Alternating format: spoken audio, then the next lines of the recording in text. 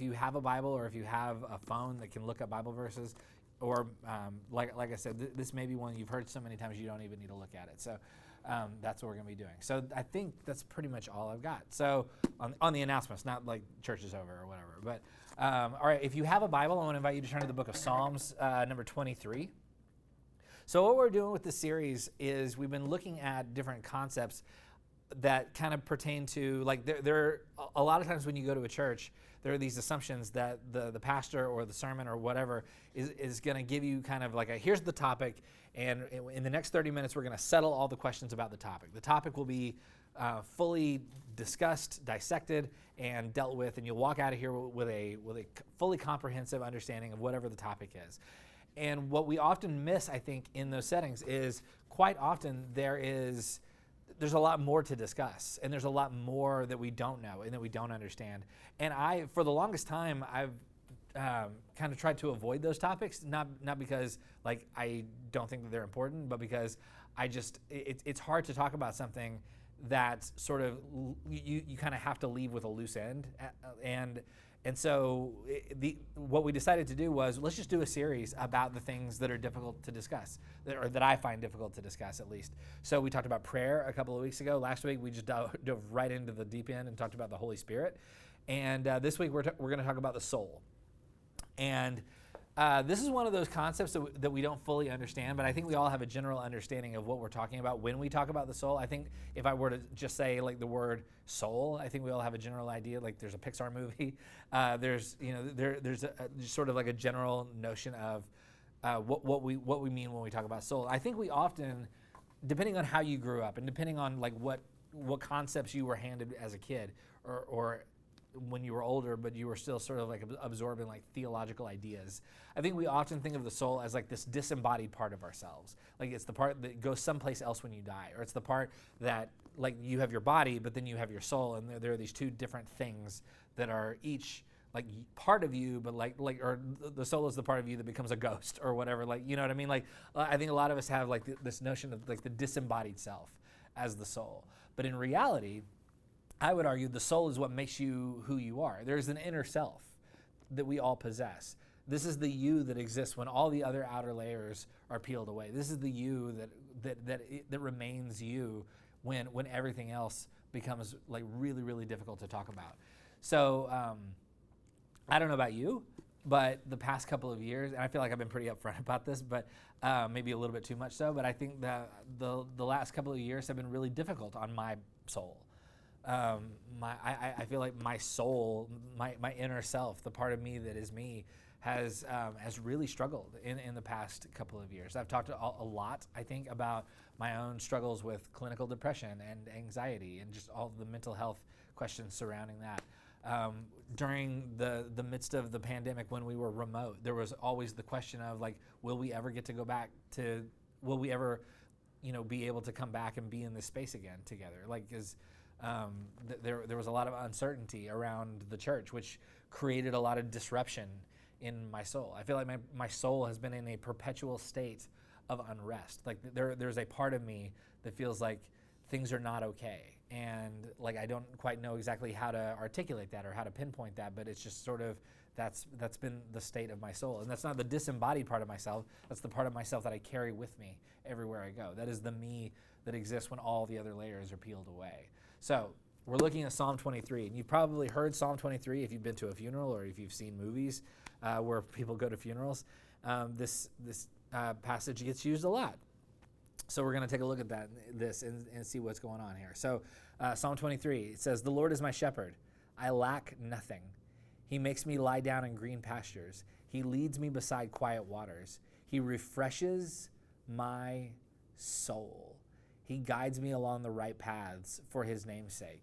So one of the things that's going on in this passage is the writer talks about how like one of the things that God does is refresh the soul. So if you were to describe your soul, and he connects it to the notion of water. He takes the image of water, he talks about quiet water or still water, and he connects it with soul. And so if you were to describe your soul right now, not unlike how this writer is doing, would you, if you were going to use it to, like if you were going to use the image of water to describe the state of your soul right now, would you say that the waters are quiet, or would you say that the waters are troubled? Like I said, like for the past couple of years, at least the last year and a half or so, the waters in my soul have been pretty choppy. There's been a lot of trouble on the water. And so the psalmist takes this image of water and he connects it with the image of soul. So the poet seems to be saying that God wants to take troubled water and turn it into quiet or still water. So maybe the question becomes, as we read this, how many of us need a bit of that right now? How many of us the water is quite choppy? And how many of us, we could really go for some quiet water in our soul right now? And so there's a couple of words here that I think can be useful in the discussion about this. And one of the words is where he talks about he refreshes or restores my soul. The Hebrew word here is the word shuv. This word shuv is it's the root of a word that often gets translated as return. And in fact, often if you ever see the word repent in the Bible, in Hebrew, the word repent is not feel really bad about something. The word repent literally means to return. And the word for repent in Hebrew is the word teshuv. So it's this word, shuv, is the root, and it's connected to the notion of return or restore, or to make or to take something and make it what it was originally meant to be. So that's shuv. So we have a God who wants to return or restore your soul. And the word soul here is the word nephesh. And nephesh in Hebrew it's the word soul, but it's also the root of the word to breathe. So like we talked about last week with spirit, and how the word spirit and the word breath are often in lots of different languages the same word. Here we have the word soul that's also connected to the word breathe. So we have, we're still kind of swimming in the same kind of pond here with notion of soul and spirit and breath. So the idea here is breath is not a disembodied thing. Breath is the thing that goes in and out of your body that keeps you alive. So soul and breath in the Hebrew mind are connected. There is this thing that keeps you living. It's the soul, it's the nephesh, it's the thing that gives you life. So you could restate what the poet is saying here in several different ways. You could say God restores my soul. You could say God refreshes my life. Another one, the one translation that I love of this is God revives my humanity. Because one of the things that troubled water can do quite often is it can make us feel less human. The thing about troubled water, the thing about a soul that is at unrest, is it can be very dehumanizing. It can make us feel less of who we were meant to be. If you've ever struggled with something, if you've ever gone through a time when, in fact, a thing I found myself saying in the last year and a half, just in my lower moments, is I just feel like I need a win. You know what I mean? Just that feeling of, I just feel like something has to go right at some point. There just has to be something good that makes me feel like we're still going, that things are still okay, and just in general. And so one of the things that does is it makes us feel like less human. It makes us feel like we're just struggling or drowning. It makes us, it can make us feel like we're losing our dignity almost in a certain kind of way, when we feel just like we're pleading for something good to happen. If something happens to you, if you lose your job, if some tragedy befalls you, one thing that it happens to you individually, but it's also easy to feel like, well, now I'm a statistic. Like this happened to me, but it's also happened to lots of other people. And you can't feel like a statistic and also feel fully human and feel fully yourself. Or you become like a cautionary tale. Like something happens to you, or you make a choice, and that choice leads to things that you didn't intend. And then other people begin talking and telling the story about you, but that story about you is like, don't let this happen to you. You know what I mean? And so what that can do is it can make us feel less human. You're not a person anymore. You're a cautionary tale. You're a statistic. Your dignity has sort of taken a hit. And so what ends up happening is the water becomes quite troubled, and your nephesh becomes deeply wounded, and it becomes this thing of like who even am I anymore? with things being the way that they are. So when we're talking about reviving, shuving the nefesh, reviving the soul, we're talking about God restores the dignity and honor of what it means to be human. If you've ever felt like your humanity is slipping away, like you're becoming less and less yourself, this poet is saying one of the things that this God does is makes me feel more human and more alive than I am, or than I felt before.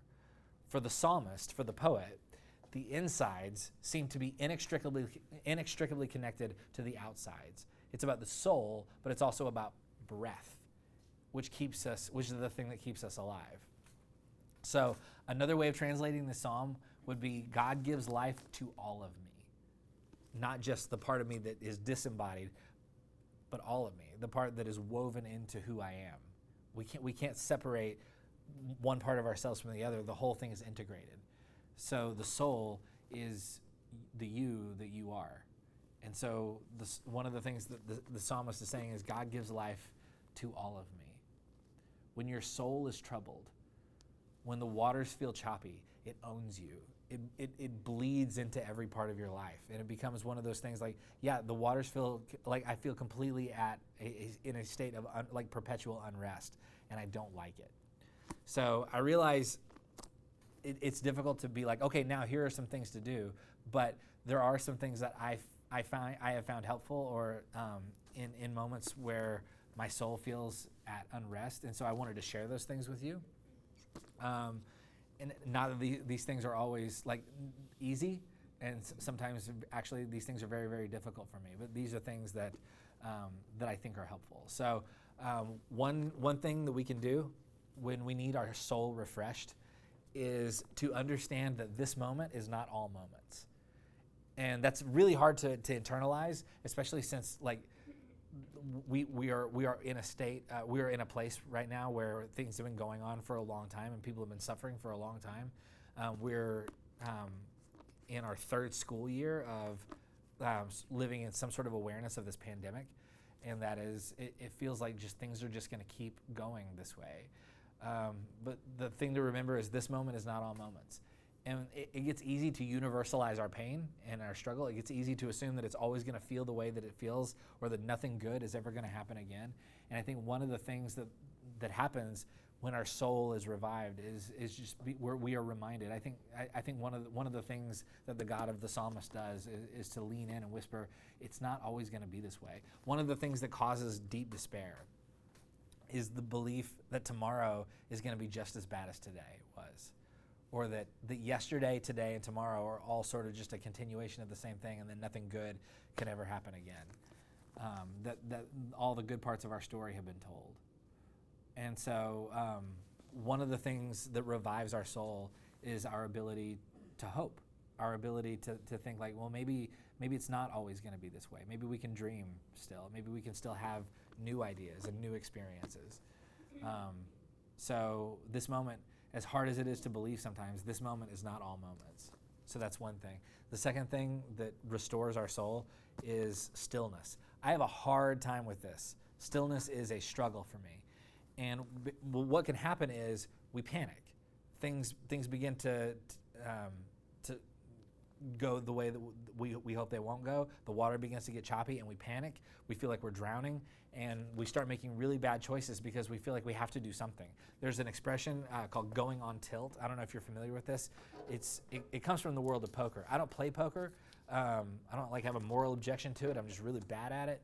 But it comes from the world of poker. And going on tilt basically is in a game of poker, or in what will happen is you'll have a player who starts losing, and that player will begin to make really, really reckless bets, and will continue to like play. The player will start going playing worse and worse and worse the more they begin to lose, because they're panicked, and that's called going on tilt. And so social psychologists have taken this notion and have taken it and universalized it and said this is what people do when people get into a negative situation.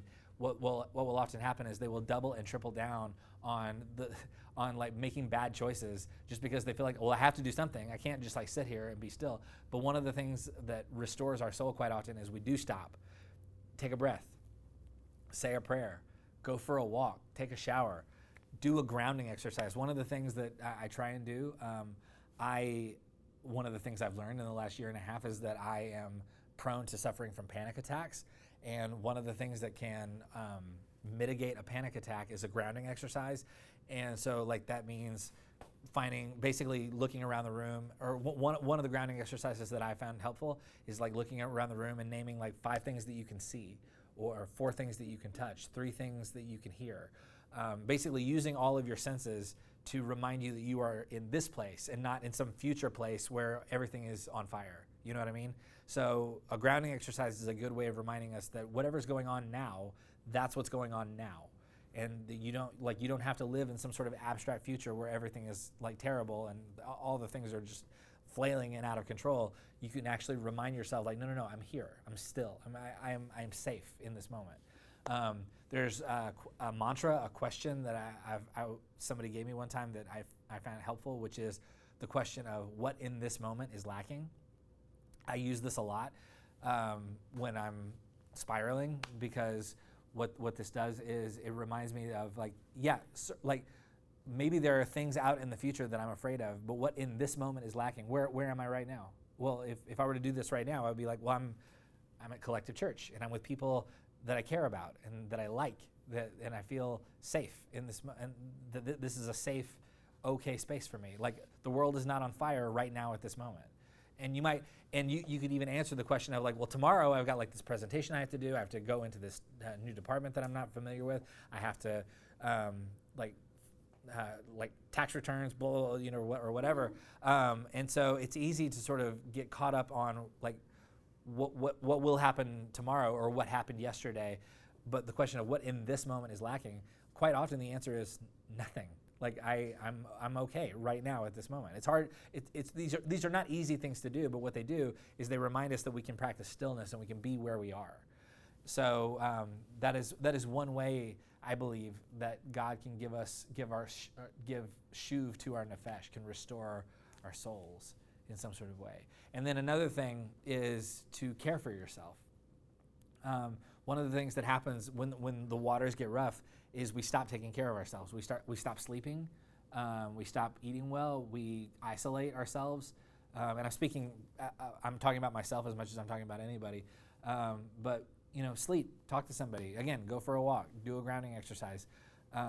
Do something that is good for your mental health, and perhaps that will help you find rest for your soul. That's difficult. It's really, really hard to do these things. But this is the invitation of the psalmist. The poet is saying, God gives shuv to my nefesh. God gives rest to my soul. Look at what Jesus says in Matthew chapter 11, verse 28. Jesus says, "Come to me, all you who are weary and burdened, and I will give you rest. Take my yoke upon you and learn from me, for I am gentle and humble in heart, and you will find rest for your souls. For my yoke is easy and my burden is light." Notice Jesus doesn't say, "Come to me, all you who are weary," and then when you die, your soul will go someplace else.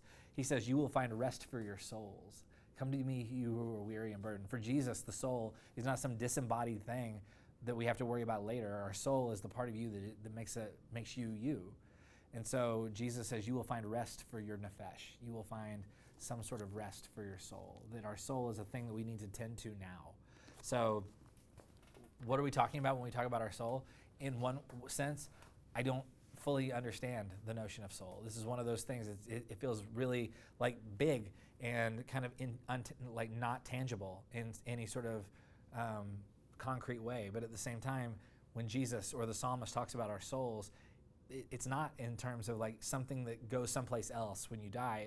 It's a thing that is you. It's part of you. It is the you that is you when all the other layers are peeled away. So may you find rest for your nefesh. May you find that your soul is the part of you that needs to be cared for as much as any other thing in your life. So may we find rest for our souls. May we find stillness. May we find comfort. May we find that the waters can be a little quieter, even in this moment, right now. Let me pray for us.